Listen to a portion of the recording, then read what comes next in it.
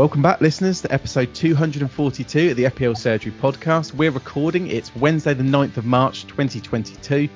We're at the halfway point of game week 28, double game week 28. Most of the fixtures for the double game week, all of the fixtures are tomorrow, so on the Thursday. But we thought it's best to do a pod now, get one out so you've all got plenty of time to listen.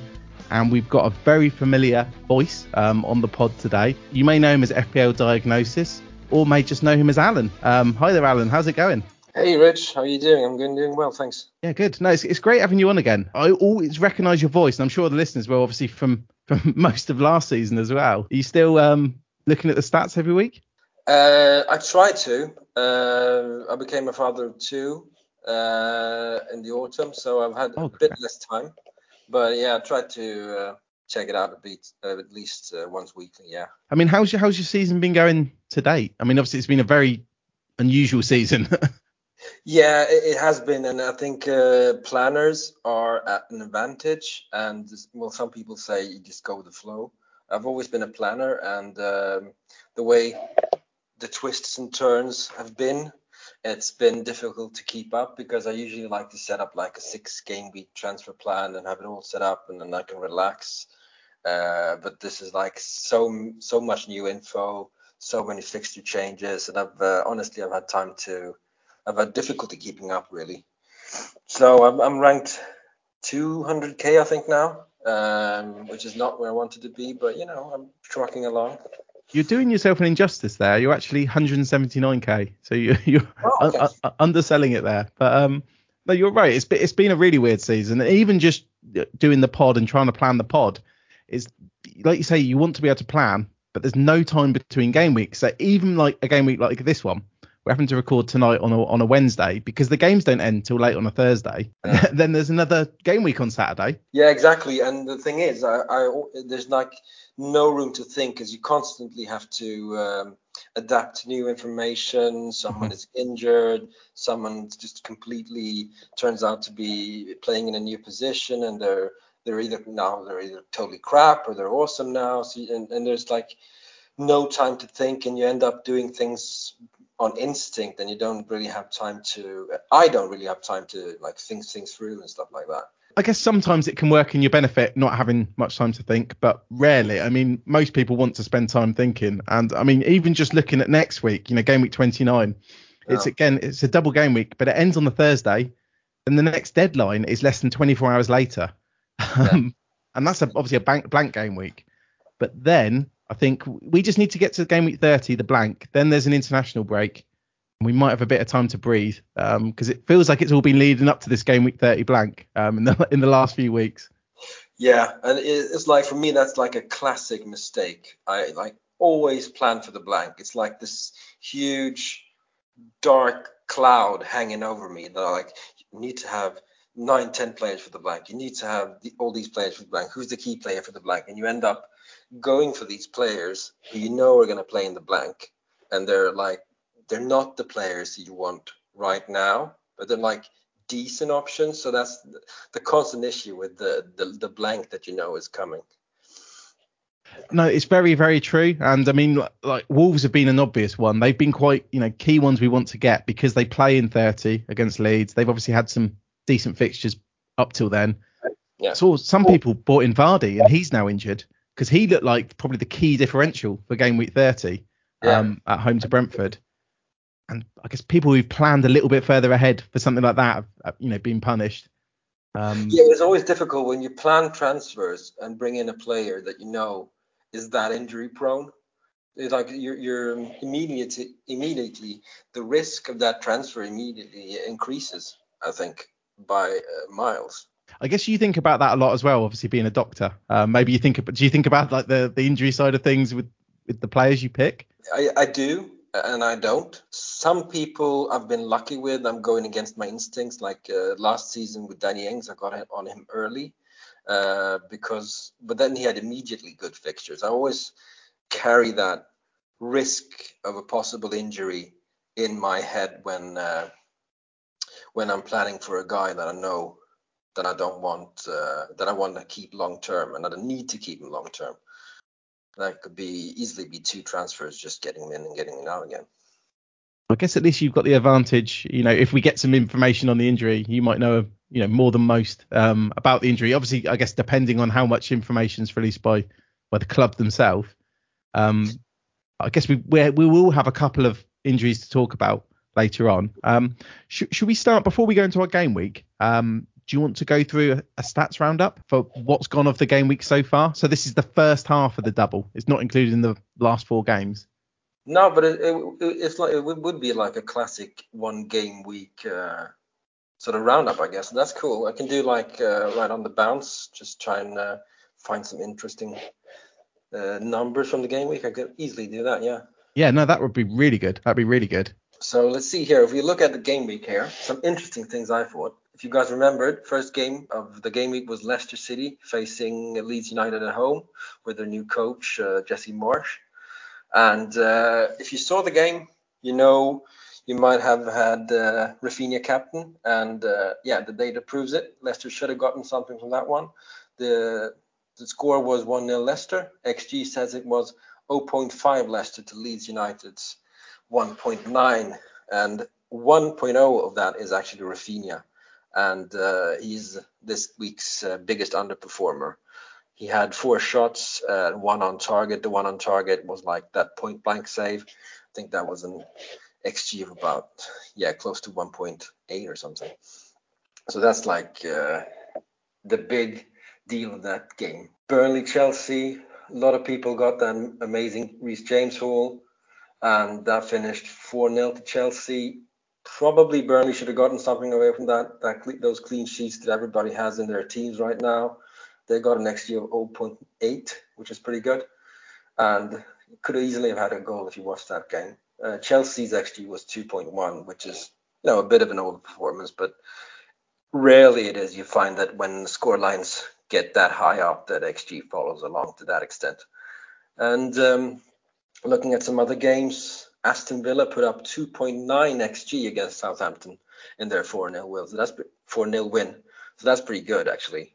And a theme of these past game weeks, I think, has been that Wolves has really overperformed their defensive data, and their game against Crystal Palace sort of like hit that home. Some defensive variance coming back to bite them. They only produced 0.6 XG against Crystal Palace, who got 2.6 XG in their 2-0 win. So attacking wise, we knew Wolves weren't that amazing. Defensive wise, they're like mid-table, and Crystal Palace are a pretty good team. They produce solid data all of this season. But I don't think we're looking at these Crystal Palace players right now with the fixtures the way they are. And looking at the Liverpool game against West Ham, some people had Mo Salah captain despite his single game week. I don't think a lot of people did. They got 2.5 XG, but only scored once, so they were a bit unlucky. But that Alexander-Arnold haul that a lot of people are happy about also may be a bit lucky, as West Ham put up 1.5 XG. Looking at some Sunday games, Watford put up 1.4 XG. Arsenal also put up 1.4 XG. That's one of those where I think you'd need to watch the game to get the feel for it. Arsenal beat Watford 3-2. If you remember, some excellent goals being scored in that game. I think none of the goals were actually high XG. They were all beautiful, which is seldom something that gives you high XG. And my eyes tell me that Arsenal were the better team. XG won't tell you that. Some of the most expected results, I think, was Manchester City beating Man United. Maybe not 4-1, but that they would win both the game and the XG battle. I think that was pretty clear. 2.7 XG to Manchester United's 0.5 XG. That's not very good. In that game, I think Manchester City put up the most chances of the entire game week in that one game. Now, 16 chances created. That's second to Liverpool's 17 this game week. And they had by far the most shots, 24 shots and 10 on target. That is like the second most shots, actually Norwich, 15. And with 7 on target. So if you compare that to maybe like Tottenham's 5-0 win. Tottenham actually only had 14 shots and 7 on target. So that's like 10 more shots in total in a game which is a derby, should be competitive, you know.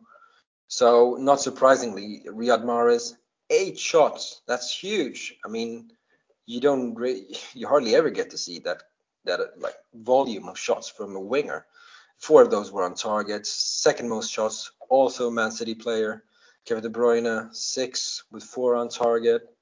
Salah is in third, also 6 shots, but only 3 of his shots were on target.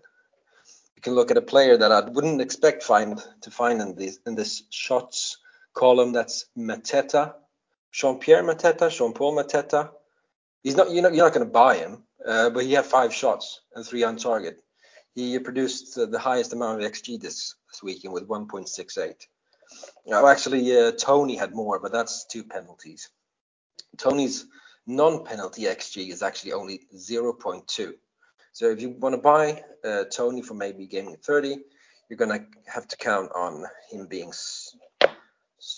giving a lot of penalties to be value for money. That Tottenham game was pretty interesting, you know, mainly because Everton are so bad. 0.2 XG for Everton. That's like 1 shot, 2 shots. That's nothing. Tottenham's 3.0 XG was maybe not so surprisingly the highest XG of the game week. And have we anything more interesting? I think we'll be doing fine there. Most chances created, Man City, Kevin De Bruyne, not surprising to find him here. He's actually tied with Alexander-Arnold, who's leading the chances created chart for the game week and for the season, of course. This has made me worry because I've got 3 Wolves players and I haven't got any Man City players. And these stats are quite damning for how good Man City are and how bad Wolves have been. Yeah, but I think that's a point we've got to remember. I remember you guys talking about dropping Man City players on a wild card in game week 26, I think it was, or maybe it was 28. It makes sense with the amount of doubles and the blanks. And going a bit forward, we're noticing that actually they're not at this point at least running away with the league. You could argue that yes, they're not going to have as many fixtures as Leicester have. They don't get that many doubles. They're probably gonna be in Europe for a long while yet. They're probably gonna go far in the FA Cup, but going without Man City players in the long term, considering how good they are in the metrics, could be a bit risky, especially if they're not that likely to rotate. Yeah, I think especially from those stats you've just said, I think people I only sold Man City players this week, but I think generally people who sold Man City players have got away with it a little bit, especially Cancelo. Like you said, with the stats for, Man United's attacking stats weren't that great.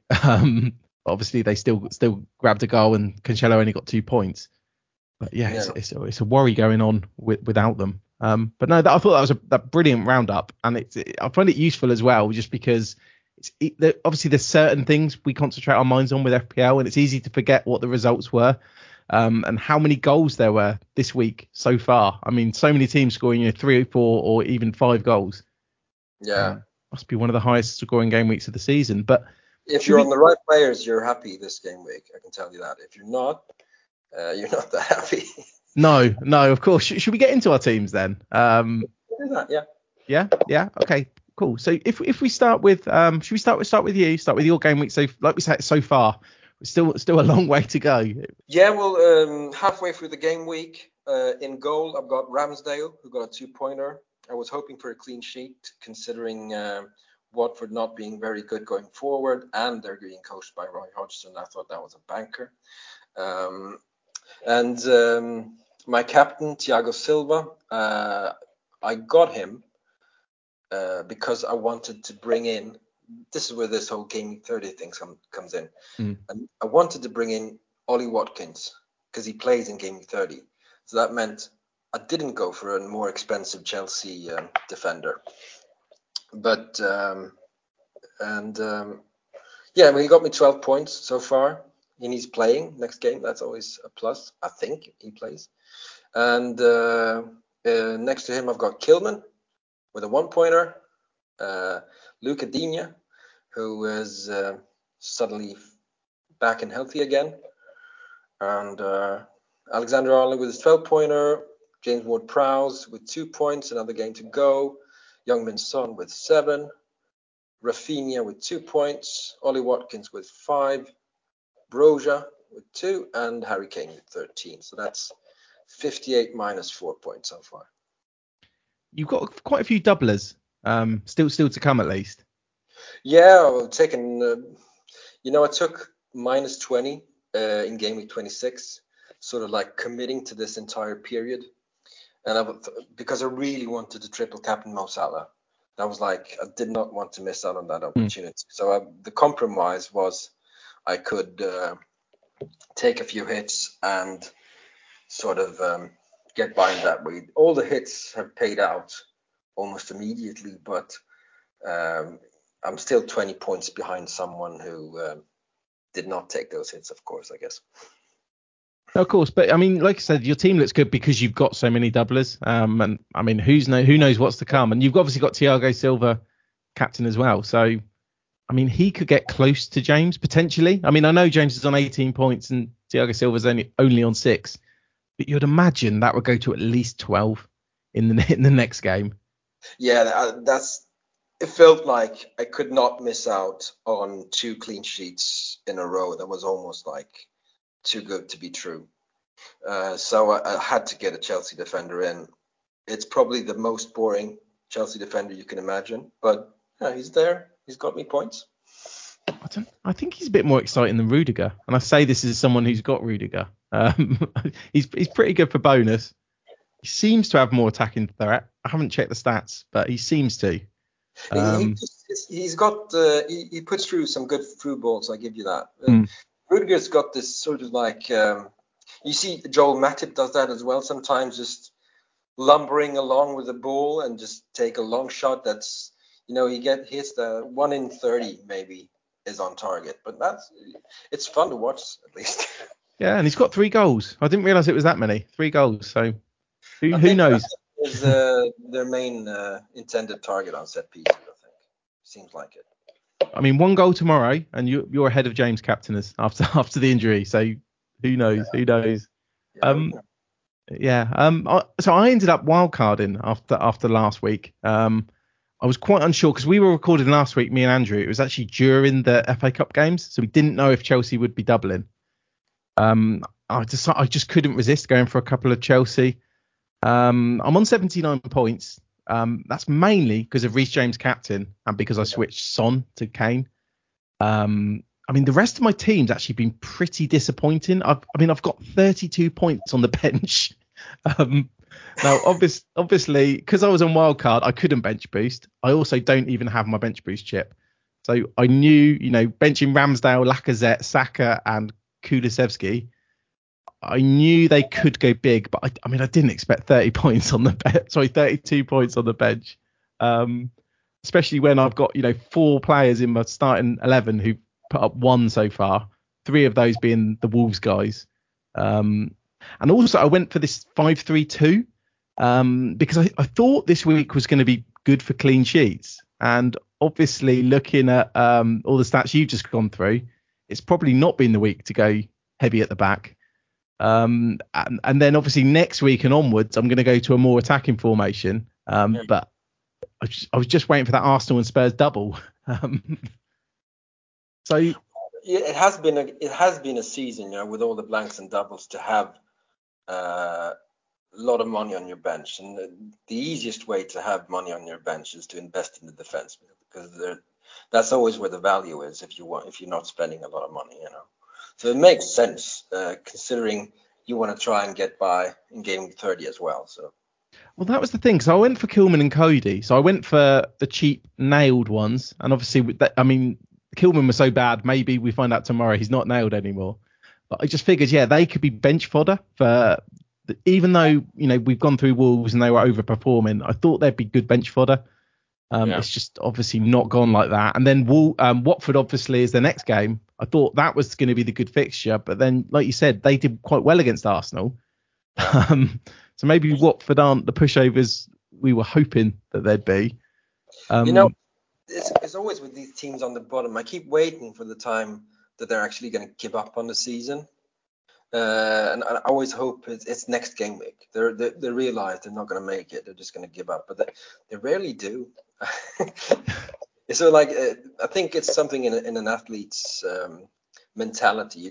You rarely go out and play to lose. It's just what we hope for. Yeah, it's not quite like the NFL or something where they almost rewarded for losing. So, get a better draft pick or something like that. Yeah. Yeah, but yeah, and I guess Reece James is the odd one. I guess we're gonna have probably different opinions on this. Now, obviously, I'm over the moon that I had Reece James captain. It went better than I ever expected, and I'm glad I took the risk on it.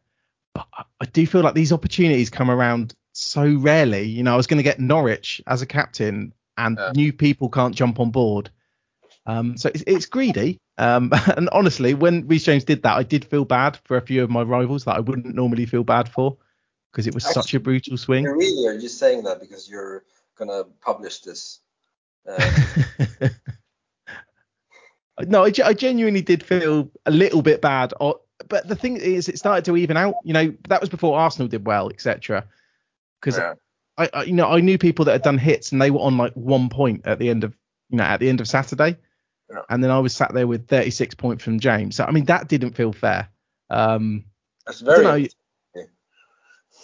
But yeah, it's just a bit disappointing. But I'm sure you feel differently, and it's a bit like Gundogan last season where he got a big haul. Some people captained him, and I mean I didn't, so I probably did have the opposite opinion then. I was like, oh well, get over it. You've got a big haul from it. I think that was about 40 points or something. What I think is a lot of people. It's a natural human instinct to just remember the times that you got fucked over by variants, and we forget the times we were actually on that player that hold. I think we can be a bit better about actually remembering the times we got it right, and give credit to ourselves for that, because that it's precisely what you said. There's so few moments in a season that are like this defining, to put yourself in a position where you can get that player who has the potential and you go for it and it pays off. And I think you just got to enjoy that, because you could do what I did and bring in Ronaldo for a hit. And that game week was a 19 when Bruno hold and Ronaldo got like 2 points. That sticks in your head that you made that mistake. But you got to also remember the times you brought that one player in and give yourself some credit, because if we always continue to like put ourselves down and keep bringing ourselves down because we missed that hole, it's not going to be a good an experience playing this game. No, it's very true. And I guess it's also, you're trying to go for perfection, and it's not possible. And I mean, maybe if this went differently, if I got 9 points in both games, I'd be delighted, and I am still happy. But I guess it was just I was really looking forward to Norwich. I was almost counting the days down, and I was even thinking yesterday, like, oh, it's a long time till Thursday. But then I was thinking, oh, at least Reece James, he's getting rested. He's getting a break as well. But yeah, it was just an odd one there. And just on Coutinho, I didn't have Coutinho. And I mean, I never considered him. The one I was annoyed I didn't go for on wildcard was Havertz. I feel like those fixtures look so good, and I should have really thought about 3 Chelsea, but I was trying to plan for 28, 29 and 30 without using any transfers. And obviously that idea is gone already. I've already used the transfer when I was going to roll. That's the thing. I think we need to look at game week 26 to game week 30 as like a whole set of game week, because it's like a condensed period of games where almost from the start you set your strategy out. When you have the fixtures in front of you, you look at your team, you've got your planner, and that's the sort of snowball effect of that. It just keeps rolling. So I think over that period, it's impossible to hit every player that's going to haul. I think this game week has been pretty hurtful, especially because almost every player that hold has been a player that's been like talked about. So Hmm. it's been in your mind about that player. So you've thought about getting Coutinho in, and you've thought about bringing Reece James in. Can I do it? Can I do it? And that's what makes it so hurtful. And that's why it's so painful when one of these guys that you really, really wanted to get and didn't. That's why it's become so painful, because this has been like a game week of highs and lows, I think. Also, I think there's some players that I'd probably be more annoyed about. I mean, you've got one of them actually, and I think this is like brutal luck. So obviously you've got Luca Dean, but if you'd gone for Matty Cash, for example, Yeah, I'm sorry to bring this up, but obviously over the last couple of weeks, you would have got some hauls instead of yeah, what you've had, which is it looks like he could end up blocking your Saka points on the bench, for example. yeah, And exactly. that, I mean, that feels like such a close call. Yeah, we're going to talk about like lessons from the season. I Yeah, should we think go into that now actually, and then we can cover maybe that. Dini is actually a lesson for me. Um, do you know that film? What's it called? The Usual Suspects. Have you seen it? I've heard of it. I'm awful for films. I think it's a Okay. Tarantino one, I don't think it is, but it or maybe feels like not. See, it does feel like a Tarantino film. There's like a quote from that film that says, "The greatest trick the devil ever pulled was that it didn't exist." And for me, it's like the greatest trick that Digne ever pulled was that he could haul. I mean, going for Digne over Matty Cash is like, I feel, this is a lot of hindsight talking. That for me is like me being lazy, because I'm looking at the fixtures. He's got he's got doubles. He plays in the blank. Oh, let me bring a Aston Villa defender in. Matty Cash, if you look at the games, he gets forward a lot. He gets in the penalty Mm. area, and but something inside me just says, Luca Dean, tried and tested. Like it's like name recognition. You've seen, it's like a commercial. You've seen the name so many times that when you go in a store, you pick that out. You pick the familiar brand. And for me, I think that's a lesson. Just not going for a player just because you know them, and maybe like actually try and take a step back and being more objective and actually look at what they can do. And also I think um, it's fair to have a player that you tell yourself you never ever get in FPL, and I think he is like a great example of that. Do you know it's interesting because so I did a Patreon pod with Josh and Iceman. I think it's about a month ago, and they were ganging up on me about Luca Dean. I ended up going for no Villa defenders, but I think the point I made about him was he doesn't really score goals. No, I think the last one he scored was against Shrewsbury or something like that in a cup game. So I do agree. I do feel like he's an overhyped player. I mean, obviously what happened this week was pure bad luck. Um, but yeah, I've never been a massive fan of him. Obviously there was that season when he was at Everton. it He wasn't a was season; it was a spring. It wasn't even the entire season. He's just had one spring where he was like, when they let the cows out for pasture, and he had that amazing, he actually ruined my Christmas because he scored 2 goals on Boxing Day once, and I benched him. I think that was two. It's two of his own. Like he hasn't scored many goals in his career, and I no, guess doing something like that gives him notoriety amongst FPL managers.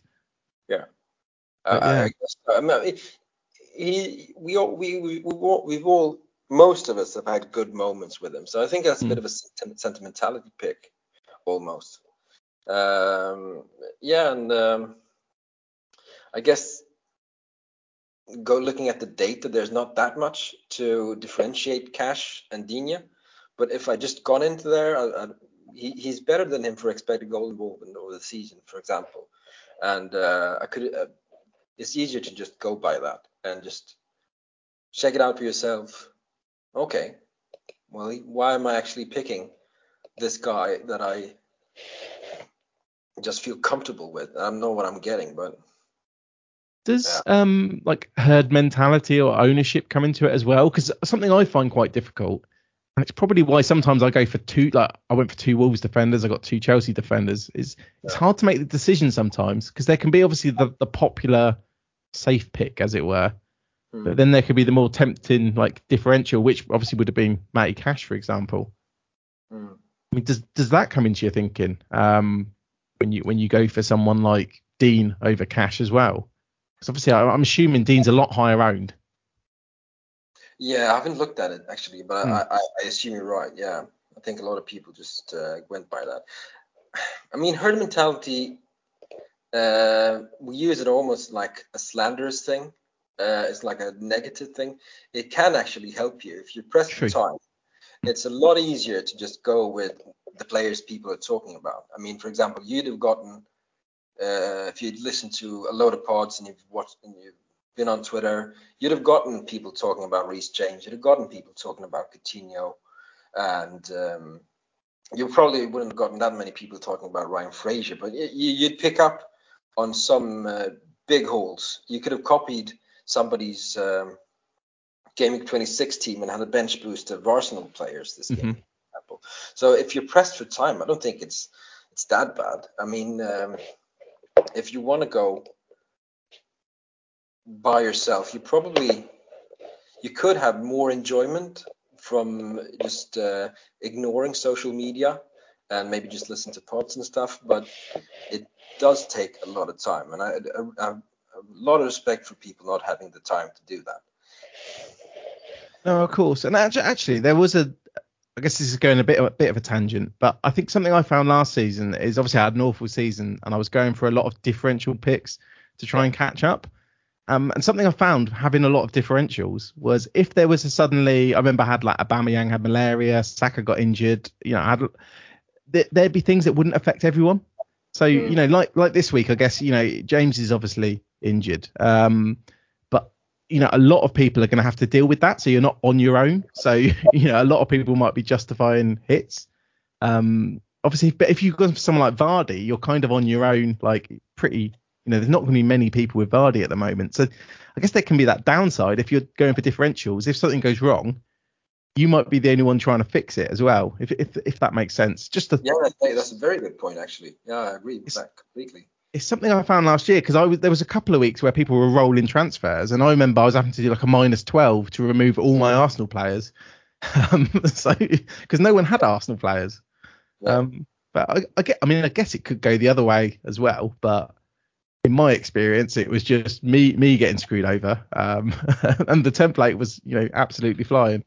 Yeah, well, that's why chasing is so difficult because Yeah. Half the time you just find you're digging the hole even deeper.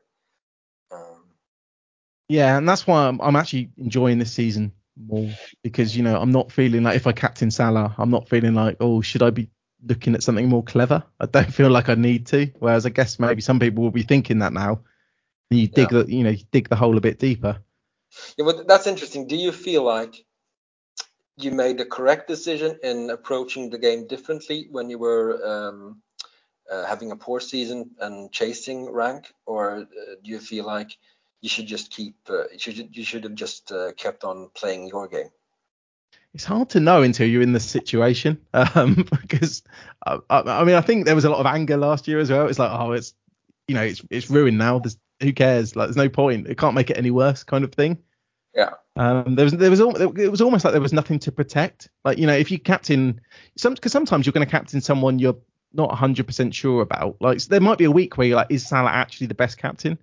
I mean, it might be rare, but there wasn't but then it's like, well, there's no point being too clever. But I think whereas last season, I wasn't protecting anything if I went against it. It was just, it felt like there was almost no risk because the season was so bad. Yeah. But yeah, I've got a couple of other learnings. So shall I do one and then you go to one of yours? Yes. Yeah, happy to. Awesome. So one of mine, I did mention to you briefly before we started recording, but it's paying attention to goalkeepers more. Because something I noticed. So I wildcarded in game week 9, but I stuck with Sanchez instead of Ramsdale. I went for Sanchez and Foster, and I stuck with them. But I mean, I did make one change actually. I've changed Foster to Guaita. Maybe after about 10, 12 weeks. I think Foster was injured. But basically, I stuck with two pretty poor goalkeepers, while people who had Ramsdale were, absolutely flying compared to me. Yeah. And I stuck to that old mantra, you don't waste your transfers on a goalkeeper. And I mean, looking back at the points I missed out on, it's probably the difference between me. I mean, I'm 10k at the moment, but if I'd gone for Ramsdale instead, I think I worked out I'd be roughly around 1k for just doing like 1 minus 4. And I feel like and then thinking about it more, the seasons where I've had good seasons in the past, I found that goalie who's good early on and, stuck with them, whether it's Martinez, for example, last season. Pope's been the goalkeeper to pick, a couple of times. And I'm not saying Ramsdale is the best goalkeeper. And, there's a lot of doubles and stuff, which we have to take into account as well. But I think I should have put more effort and more transfers into my goalkeepers. Mm. So I think that's a learning for me. Yeah, I can agree with that, because there's been as long as I can remember, there's been one or two goalkeepers that turn out to be like FPL gold, great value for money, like Pope at 4.5 million, or Martinez last season. And I had that last season. I never went for Martinez, and there comes a point when that player is like 5.3 million or something, and you've lost 0.8 in value, and then it just becomes so much more difficult to just get that player in. So I think I'm not sure how we can improve on that, because I think we might need to be more attentive to that, and just try and be aware of the options, and maybe, like you say, make a transfer earlier. But it's all about luck, of course, as well, because Crystal Palace were underperforming their data. They've let in 5 more goals than they should have. And if you look at how Jose Sa has been doing, it's been like a crazy amount of overperformance. And the same can be said for Martinez. Of course, he had a great season last year and he was almost unstoppable. So it's like there's so much unpredictability when it comes to goalkeepers and defenses, because clean sheets are not a very good predictive data. You can't like say this team has X amount of clean sheets, therefore they're the best defense. They have the most clean sheets, and therefore they're the best defense. It doesn't have that much predictive value as the other data has, the expected data has, but it's what we get points for. So that's like it's not easy like to spot that keeper that's gonna be good. This season I think it's difficult because it's different, because you could have said from the start that, okay, turns out a 4.5 goalkeeper is the number one goalkeeper for Arsenal. I think we both should have maybe just been more attentive to that. And 4.5 goalkeeper, top 6 team, just get him in. It's interesting though, because the points you make about goalkeepers not being predictive, it's so true, and I think that's why I found it so hard to move my goalkeeper.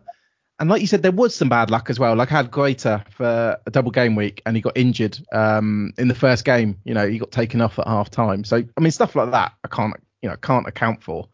But yeah, I guess it's just being a bit more aggressive with the goalkeepers, maybe considering them, as more of an actual player in the team, because obviously back in the day, never used to have a bench. Would never do a goalkeeper transfer because that's boring. No. And always have, a cheap keeper. But it was just, I just noticed so many weeks where, I'd have a pretty good week, but then my goalkeeper will get 1 point and my rival's goalkeeper will get 10 points. And it makes a big difference. Once that happens, if you're losing out on 9 points, every couple of weeks because you're a goalkeeper, it adds up pretty quickly. I mean, it doesn't seem like it in a week like this where the score's high. But when you're talking about, the average is 50, you get 45 and your mini league rival gets 55. It adds up a lot. But yeah, you make a great point on them not being predictive. Yeah, and I think it's so difficult to tell what's going to be good, but I think we have to be at the start of the season, you need to be flexible with that, particularly because people are using their wild cards maybe in between game week 3 and 9. That's where we use our wild cards. So at that point, that's where you really got the time to focus maybe more on who is the best 4.5 goalkeeper, maybe 5.0, and also who is the best 4.0 defender, because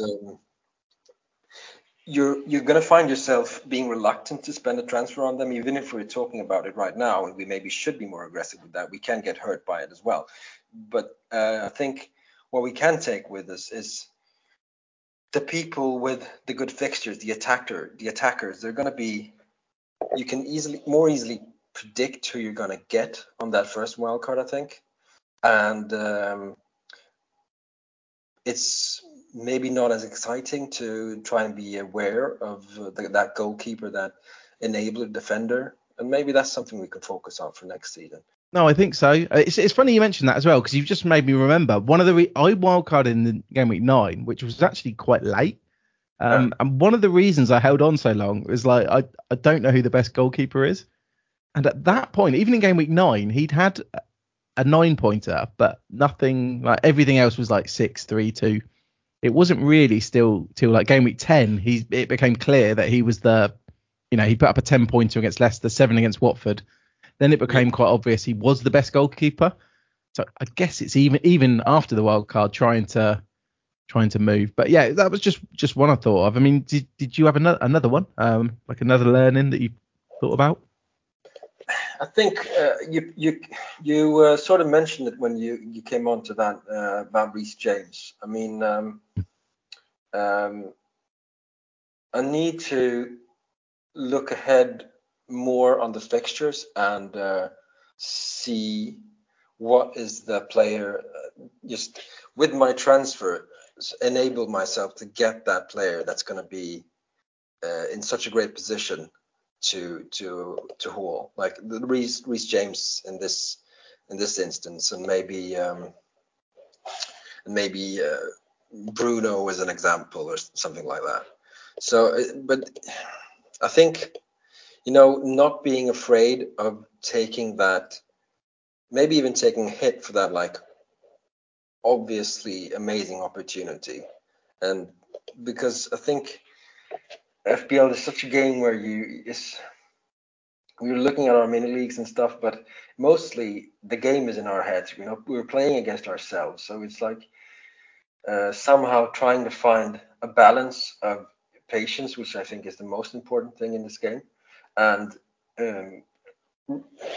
recognizing when it's time to step away from that, and maybe analyzing the times you did and the times you didn't, and what made you take that jump and what made you not go for it, and how it turned out, and why it ended up the way it did.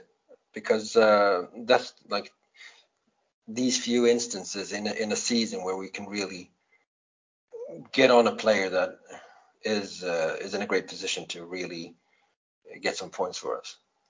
Reece James was using that one as an example. Reece James was a strange one because it sort of ties into what you said earlier about having time to plan, etc. I felt like, because obviously we didn't know for sure that Chelsea were doubling till really late in the week. Yeah. And then obviously we got that press conference from Tuchel saying that Azpilicueta was injured. And I feel like it was quite a late snowball effect that caused, quite a lot of people to move on to James. I mean, a lot of people on pods and on Twitter this week have been saying they captained James, with minutes to spare, before the deadline. I mean, I'd actually locked my team in. I actually tweeted it out early on Friday because I didn't want to be tempted by James captain. And then I got a message from Hibbo. And he just basically said that Mikel's algorithm had updated and James was top. And then I could sort of justify it because, if someone like Mikel's saying it's the best pick, maybe I'm not being, stupid or reckless going for it. And I think it all snowballed quite late. I guess maybe because of things like FPL Review and Mikel, that probably, that gets passed around pretty quickly. So I think it's like you said, that it was just there's not much time between the game weeks. It wasn't one you could think about all week. You had to take loads of information in at the very last minute. Yeah.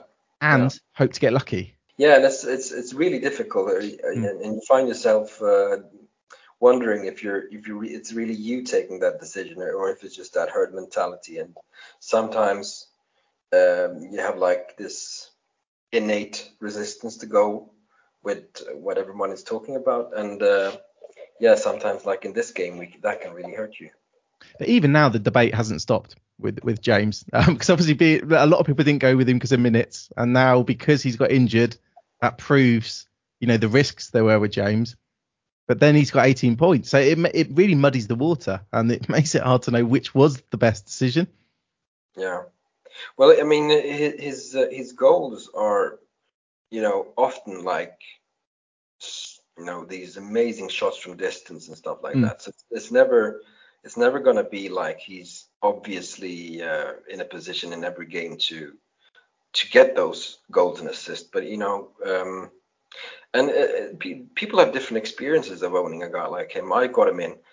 I think you could like clock it to when he stopped hauling at the beginning of the season. That's when I got him in. And then it was like 0 points. It was like binary. It's like 0, 1, 1, 1, 0. And so my experiences of him were not like an amazing pick. So that's also like goes back to maybe what I talked about earlier with Digne, and letting your preconceptions of a player get in the way of what actually is a very, very good opportunity. It was a perfect storm with Reece James, really. It's interesting how experiences can be so different, because I've been very lucky. So both times I've wildcarded, I've got him in for the start of a run. As in, last time I wildcarded, he got 13, 21, 7 and 12. And then this time I've wildcarded him and he's got 18 as my captain. So, I mean, I'm not under any illusions. I've been very, very, very lucky for that experience. But that probably made it a bit easier. That's why I thought I was going to be silly if I captained him, because I felt like I might be chasing something that had happened before that was quite fortunate. But yeah, no, that's brilliant. I had one more learning, and then I guess we can move on. I guess then we'll go for the piss break, and then we'll come back and go through some questions. Yeah. So I mean, my learning, and I don't know if this will apply to future seasons, but I've always, and I mentioned it briefly earlier, like I've never really had a bench. I've always had the cheapest bench possible, and just concentrated on my 11. And then when I wildcarded early in the season, I had a bit of a bench because I ended up bench boosting in game week 10.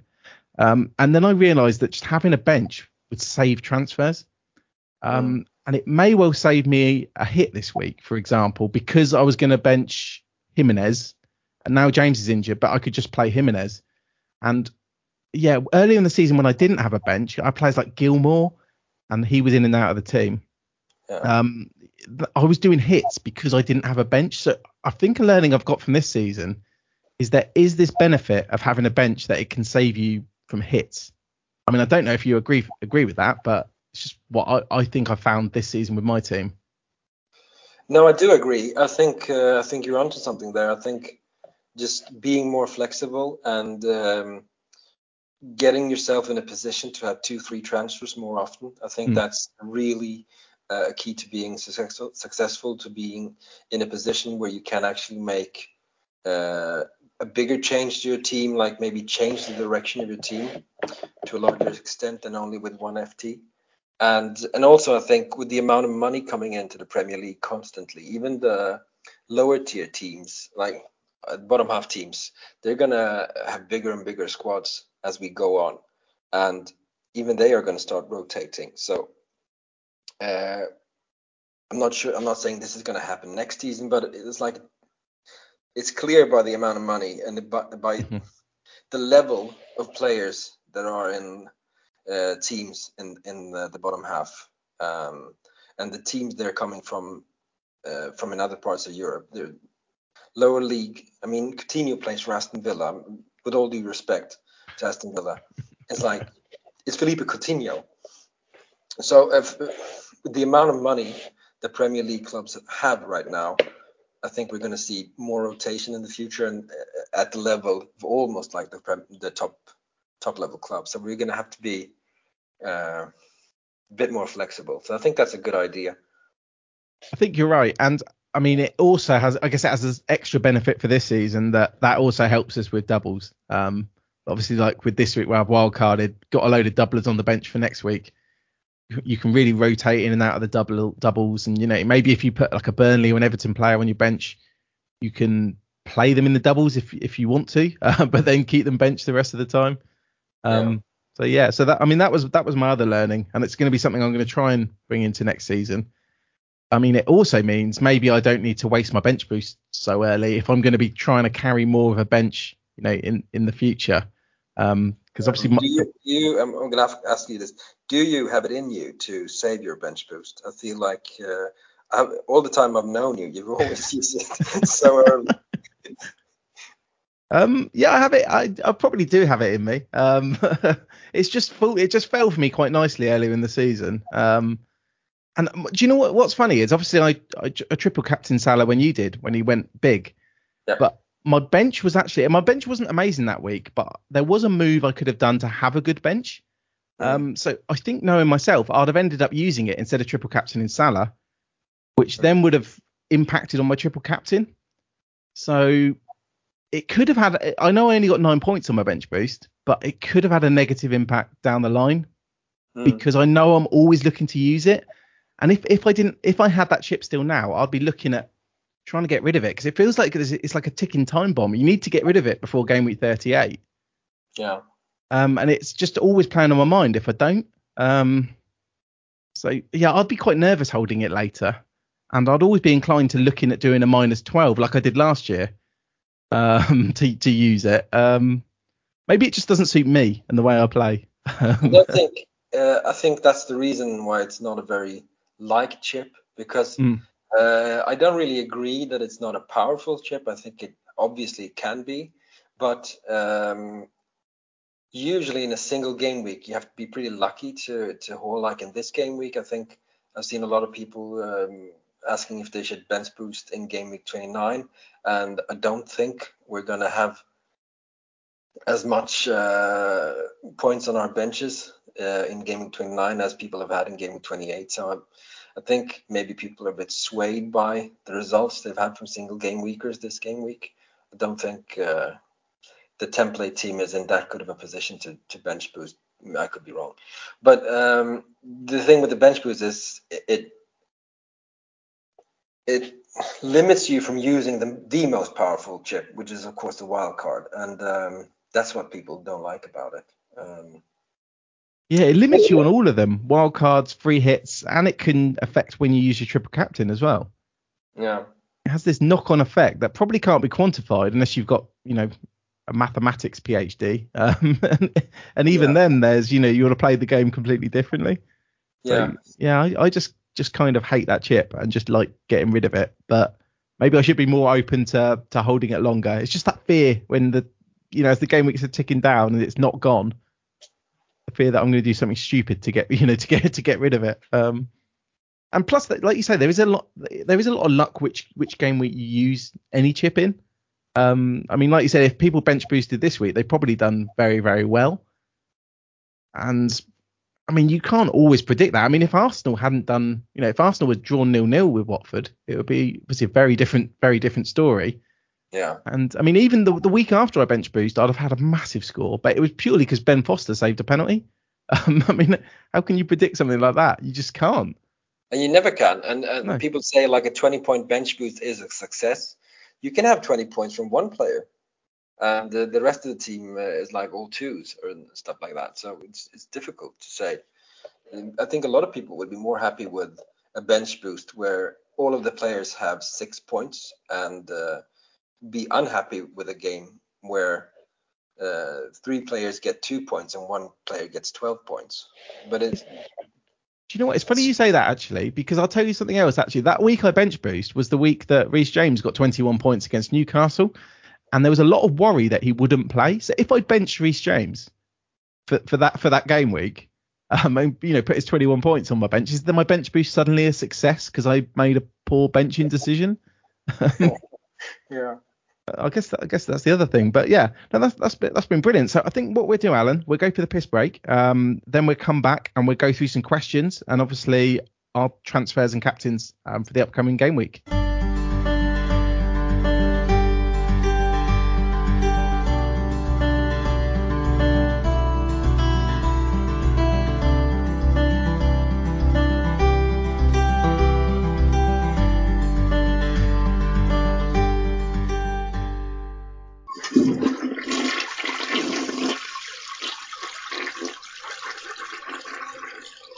Welcome back. And what we're going to do now is we're going to go straight into a few community questions. We'll give you our league code for the Surgery League, and then we're going to do our transfers and captains for game week 29. And I guess we'll cover maybe triple captains as well, whether we would use them if we still had them. So if we start with a question on our Slack channel from J-Roz. Now, J-Roz has said Spurs have been quite erratic. A triple up with Spurs assets for double game week in 29 and the game in 30 is tempting, but is it prudent? So I think there's two teams doubling this game week that also play in 30. That's Arsenal and Spurs. So Alan, I mean, are you looking at a triple up on Spurs? Yeah, I think so. I might be. I've got, as I mentioned, I've got Son and Kane. So the obvious options are either Matt Doherty or Kulusevski, Dejan Kulusevski. So I'm just now in the middle of pondering one of those two guys. Yeah. You're in a great position having Kane and Son, because I mean I was fiddling around on wildcard last week and I just could not make that double up work. So you've done really well too. I guess you've done it because you've got cheaper strikers.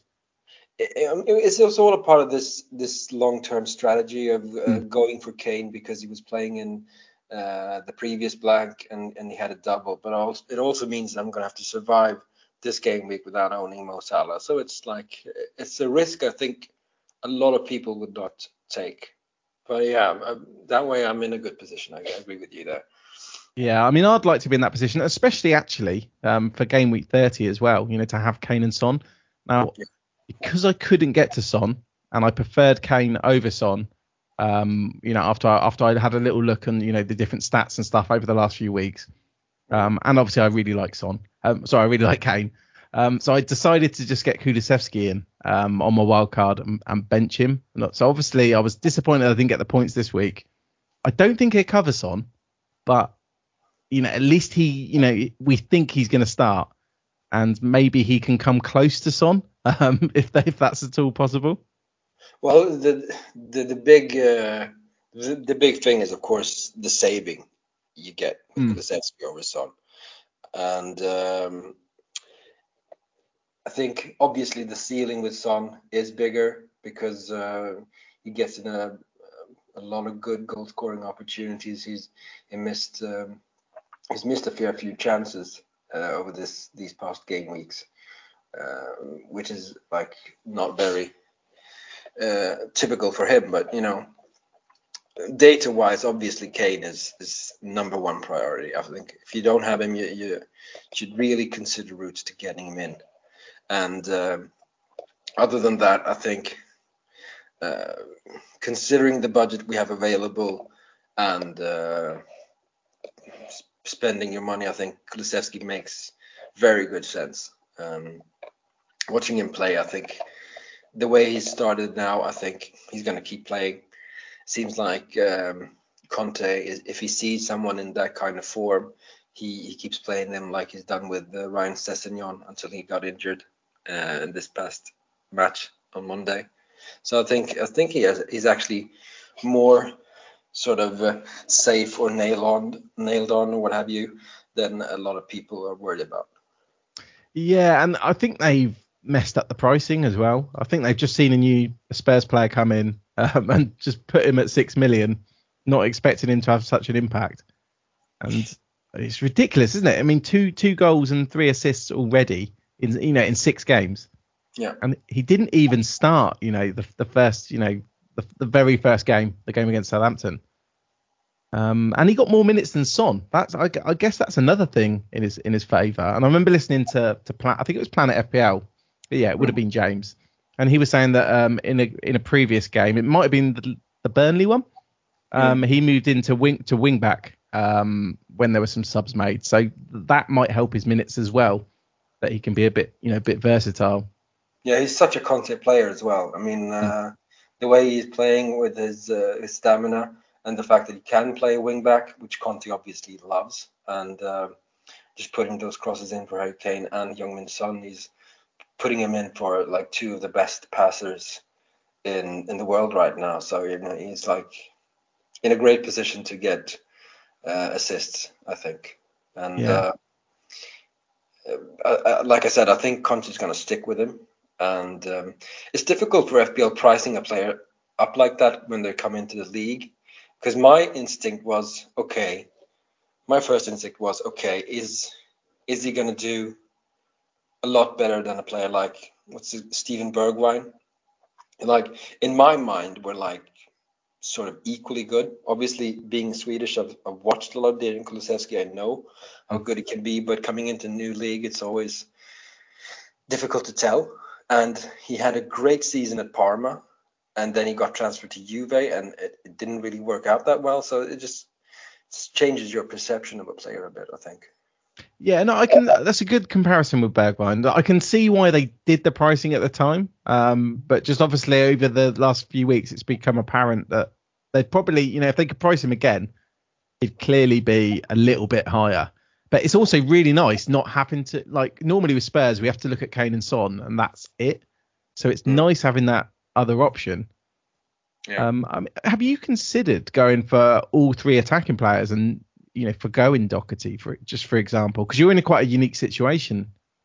Yeah, I have. It's in my mind, it's between either doing Bowen to Kulusevski or doing Bowen to maybe an Arsenal player like Martinelli.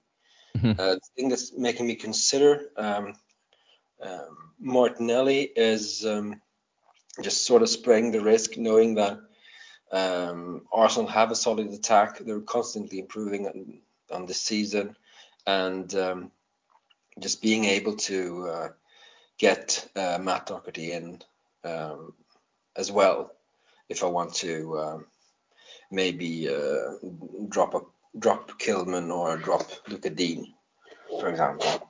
Yeah, and I guess actually we've obviously said Kulusevski's underpriced, but I guess Matt Doherty, if he's going to be the starter, he's underpriced. Same with Martinelli, who's even cheaper. So there are a lot of good options, heading into double game week 29, and then players who play in game week 30. And I guess it links us into a question we actually had from Solomon Ronjon, who's asked the top 3 players that own in double game week 29 and 30. So I guess we've covered the Spurs players, and the only other one who doubles and then plays in the blank is Arsenal. Yeah. So I mean, should we discuss? Maybe it's better if we just discuss Arsenal here, actually, because obviously the Salahs and stuff they're pretty obvious. You'd think. So you'll be looking at Martinelli as a player to potentially come in.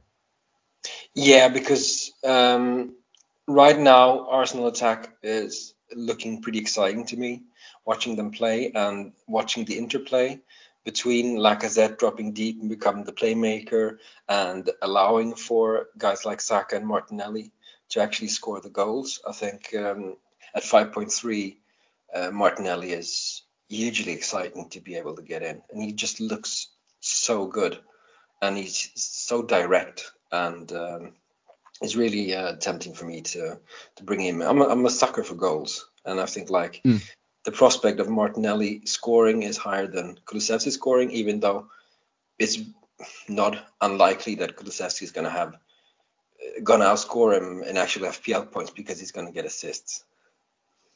No, you're right. Martinelli is explosive. We've seen that, and I guess in my situation I've already gone for Lacazette and Saka. So I can't go for Martinelli now. I guess the thing with Lacazette, and the reason I went for him is that there's just not many strikers that I like.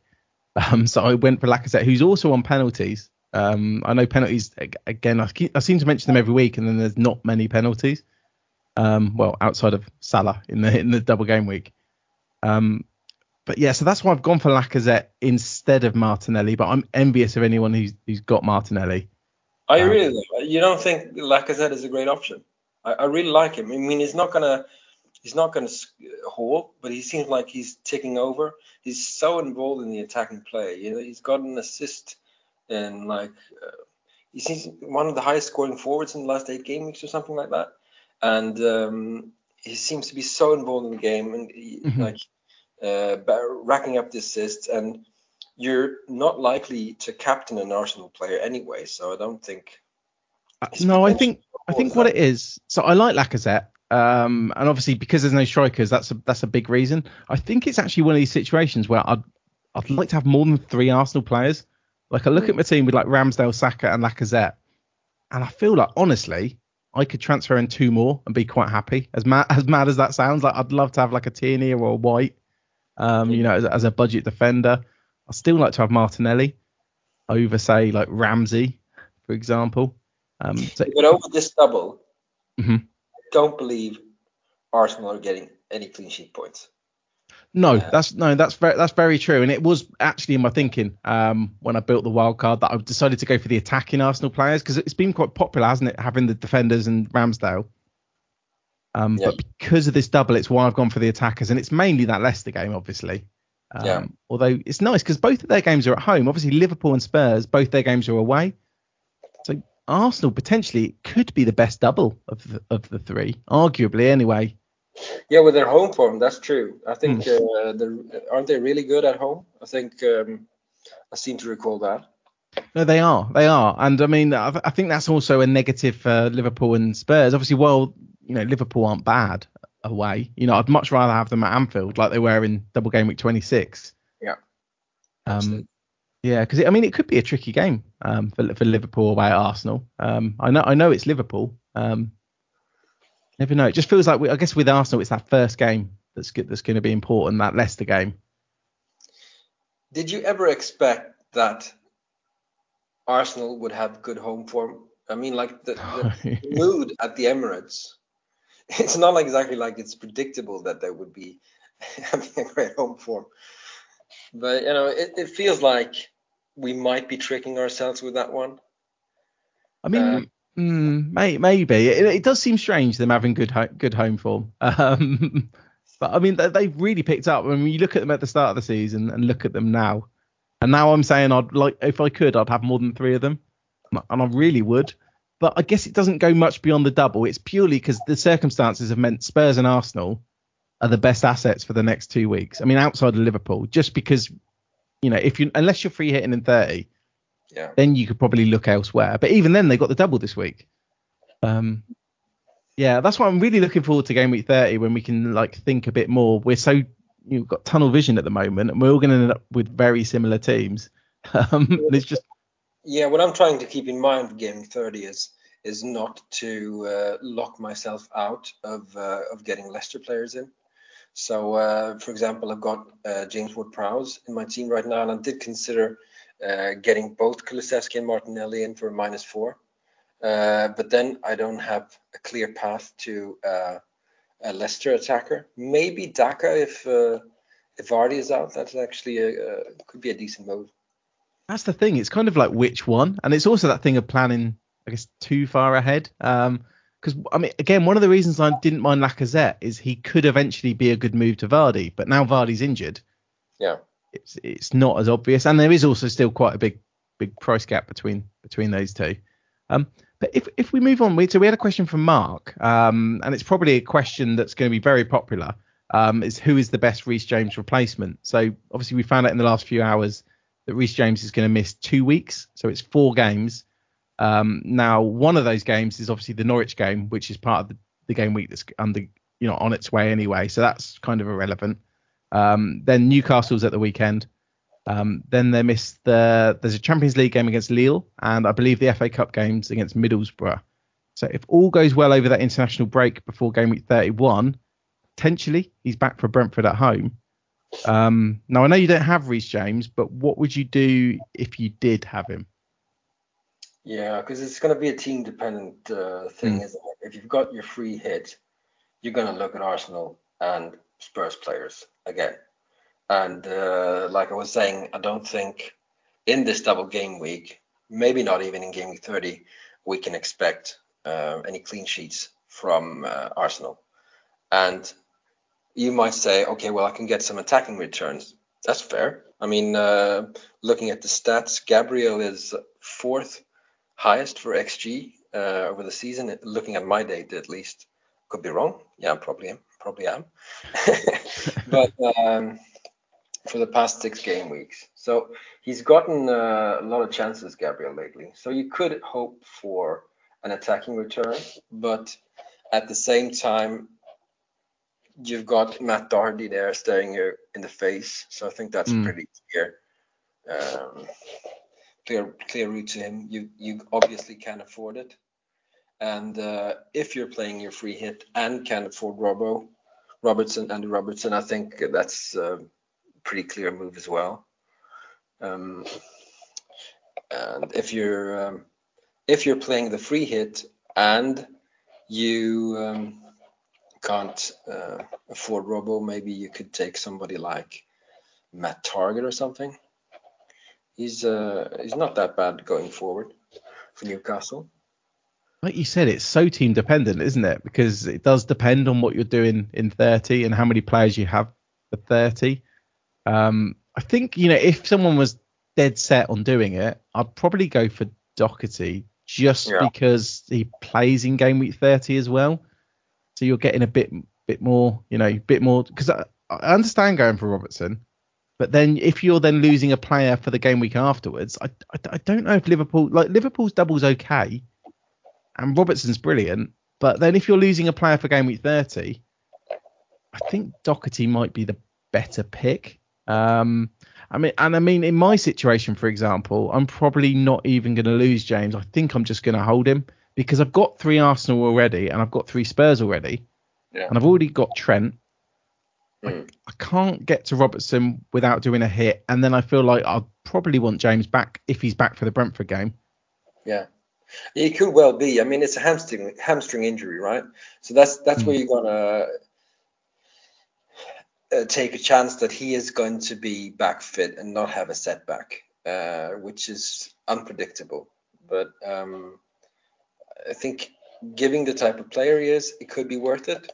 On the other hand, we don't have a lot of value tied up in him, as opposed to a guy like Joao Cancelo right now, who's apparently out this Champions League game tonight with illness.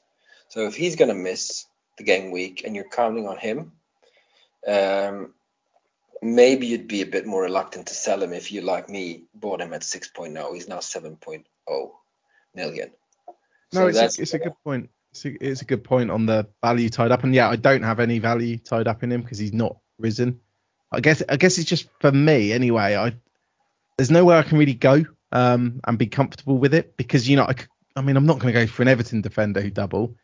If I go for a Newcastle defender, then they don't play in 30. The same as if I went for Robertson. And to get Robertson, I'd have to do a bigger hit than a -4. Yeah. And then you're looking at Robertson could do very well. But if you're doing a -4 or -8 to get him out, and then you want to do a -4 to get James back, because there's inevitably going to be other transfers we want to do as well. It just feels like it might not even pay off. I don't think it's a good game week for clean sheets. It doesn't seem like it. No. I mean, Liverpool, both their games away. Arsenal facing Leicester and Liverpool. I don't think we're going to see any clean sheets in that one. Spurs did keep a clean sheet against Everton, who were very poor, but they're now away against Man United and Brighton. So I don't think we're gonna. I'd be wary about taking big hits to get a defender in. I don't think in the short term it's going to pay off.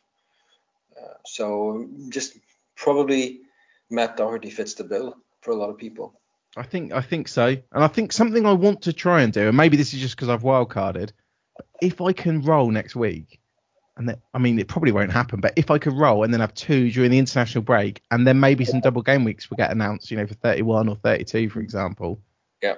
And I feel like, like we mentioned, game week 30 seems like the end of this little block of crazy fixtures.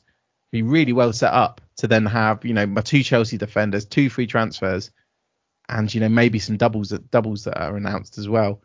But yeah, should we move on to, I guess, our transfers and captains? No, actually, sorry, what I'll do first is I'm just going to mention the FPL Surgery League. So the code for that is 4U2742. Now, we are in the middle of a game week, so I'll just give a very quick update with the top three. So our Patreon League, and again, it's mid-game week. Top is Frederick Tannum, second, Damian Roberts, and third is Matthew Greco, a.k.a. Banana Nose Maldonado. Also, I've seen Hortz is in fourth there. And then the main FPL Surgery League, the top three are Sam McCaffell, Tor Even Petterson, and third is Tess Ocklin. And the code for the league, again, is 4U2742 if you want to join. And yeah, let's get on with our transfers and captains then, Alan. I know we've mentioned briefly what we're looking at. Should we start with your captain as the first thing? First of all, I want to mention, you never say that people should join our Slack. Why don't you do that? Oh, I should say that, shouldn't I? You know what? I'm really bad at plugging stuff. You should plug the Slack. It's a great place. We need more people coming in there chatting about FPL. No, we do. I completely agree. And there's been some good conversations on there today as well. But yeah, it's just if you Google FPL Surgery Patreon, you can join the Patreon. Obviously, we've both been Patreons. I was a Patreon before I got roped into hosting this. But no, it is a great place. Great place. So thank you, Alan. Yeah, I just got to say, it's kept me playing the game just for enjoying and talking to people there, even in game weeks where I didn't have much fun otherwise. So I just can really recommend people getting in there. And as far as captaincy goes, I don't have Mo Salah, obviously. I'm not prepared to take a hit to get him in. I don't think, because I'm not sure he's going to play in game week 31 with right after the international games. He's going to be playing in Africa and coming straight back. And it's the first game week. So I think in my mind, I'm not going to have Mo Salah until maybe game 33. So I'm going to take a gamble. I'm going to captain Harry Kane, and I'm going to bet that Man United are going to be open to counterattacks, and Harry Kane is going to score a brace. How did I? Do you know what? I looked at your team. You went through your team, and I think because Salah blanked, I actually didn't notice you didn't have him. No, I've been kind of lucky, I think. Wow. No, it's a great point you make as well after the international break. I think it might be one people. It's going to be tough though. It's going to be tough. Like it's always tough to sell Salah. But yeah, no, I like that. I like the Kane captaincy. And to have Son as well. I mean, that could be huge for you. Yeah, and I think, I'm like I said, I'm either bringing Kulusevski in or getting Martinelli, or depending on what happens with my backline. If you were mentioning Kilman maybe getting dropped, I would probably focus on maybe Doherty also for a -4. Nice. It sounds good. I mean, if you see, a lot of people might be looking at a triple captain this week. Would that change you, not having Salah? Would you change your mind on that if you were going to triple captain, or do you not think it's the week to be doing that? I've tried looking at this. It doesn't really apply to me, but I've tried looking at what would be a decent game week to triple captain in, and it's difficult to tell really, because what you need to ask yourself is, would you be comfortable captaining a Leicester player, which I think they have the most attractive fixtures in their backlog. So if the answer is yes, I could consider waiting. On the other hand, it is Mo Salah. He's got a double game week. It's right in front of you. A lot of people are going to do it. And are you willing to take that risk for a Leicester player, for example? I'd be inclined to captain Mo Salah with the chip. See, I was thinking about this as well. Obviously, I've used my triple captain already. I think I would wait. I was looking at it, and there could be a Spurs and Villa double in 36. But it's also because of something. We had a pod with Mikel last year, and I remember Mikel saying there was this time, and I mean, people who don't use the algorithm, these numbers might mean nothing. But that pod is well worth listening to, probably even now. And Mikel's algorithm, again, to plug another Patreon, is patreon.com/transfer algorithm, I believe. But Mikel's brilliant. And there was a double game week last year, and KDB and Salah, they were at about 15 points in his algorithm. And he said that was like a very, very good point value for a double game, for a triple captaincy. And I think earlier in the season, so in game week 26, Salah was at about 18 points. He's got Salah at 12.79 for this week. Yeah. So I think because it's a bit lower than that, potentially I would wait. I think I just don't like this. I'm going to captain Salah this week, but I'm just not expecting much. It doesn't feel like 26. It feels like a lot of it hinges on that Brighton game, which is the first kick off the game week. I think we're going to see many double game weeks as good as game week 26 was. So that's true. Well, Chelsea is probably the only one that's come close. Yeah, that's true. I'll give you that one. Would you have triple captained Reece James if you had the opportunity? I'd love to say yes. I don't think I would have. I don't think I was there enough. Like, I loved the game week. Obviously, there were still doubts over James's minutes, etc. So the only players that are going to get if you talk about Mikel's algorithm, I think the only players that would come close to like a 15 would be probably either Mo Salah or Harry Kane. So if you're doing by that one, you'd need to focus on a Harry Kane game week, absolutely. And then even this week, he's got. I mean, just to put it in perspective, how good Salah is, he's got Kane at 9.51. So he's got Salah. I'm not trying to scare you, Alan, but he's got Salah. I've seen the numbers. Yeah, but he's got him quite a bit clear of Kane, just to put it in perspective. So probably Salah is going to be the best one. I guess it's just whether it's now or if it's in game week 36, or like you say, if it's a Leicester player. But yeah, I don't see any problem with triple captain in Salah this week. Maybe it would suit some people just to get it out the way because they've got loads of chips left. They need to use the bench boost. They want to use a couple of free hits. Yeah. Maybe then it makes sense just to get rid of it, as it were. And I mean, it's not a bad player to put it on. You can never argue that a triple captaincy on Salah is a bad move. But maybe, and I think most people will have already adjusted their expectations for what he can achieve in this double game week. So we're not going to expect that same haul, I think. It's very true. And also, in the week that we triple captained Salah, and most people who triple captained Salah, we did get, those penalties, which, I mean, they definitely helped, didn't they? Getting a load of penalties, or 2 penalties, right at the start of the game as well. So there was, maybe some people would say that was fortunate. But I guess you play easier teams, you get more penalties generally. But yeah, just to go over my moves quickly. I mean, I've already done my transfer actually. I plan to roll, but I've actually done Cody to Doherty already. That's why I've got 3 spares, Kane, Kulu and Doherty.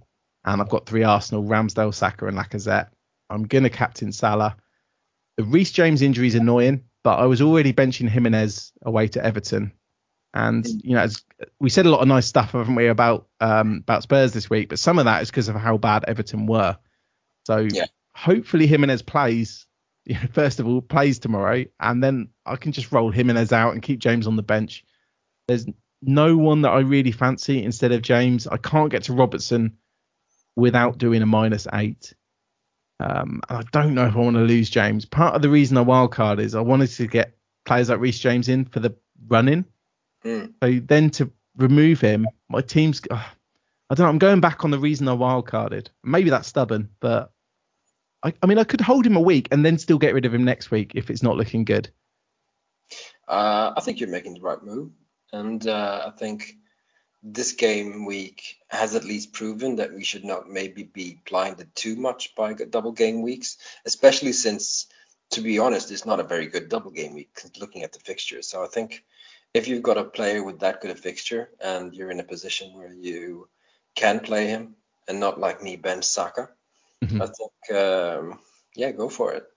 Yeah, I think maybe one regret I have from a wild card, and then I would consider removing James, is if I didn't go for Ramsdale, then I had a bit of room to bring in. I know we don't love the Arsenal defensive fixtures this week, but then I could have had bought in an Arsenal defender, and then I probably could have justified it to myself. But I mean, I can barely justify benching Jimenez, let alone doing a hit to bench Jimenez. So I guess let's see what happens tomorrow. But yeah, I think that's about it, Alan. I mean, it's been so nice having you on and here, you doing the stats breakdown live, as it were, even though it's pre-recorded. But how can people find you on social media, etc.? Yeah, my Twitter handle is FPL Diagnosis. I think there might be an underscore in there. So you can find me. My DMs are open if you ever want to chat FPL or just interact with something I do.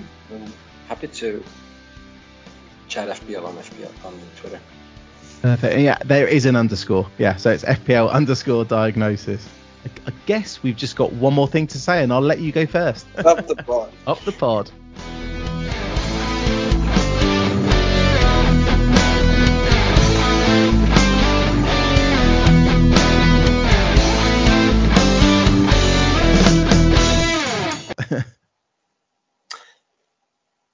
Oh yeah.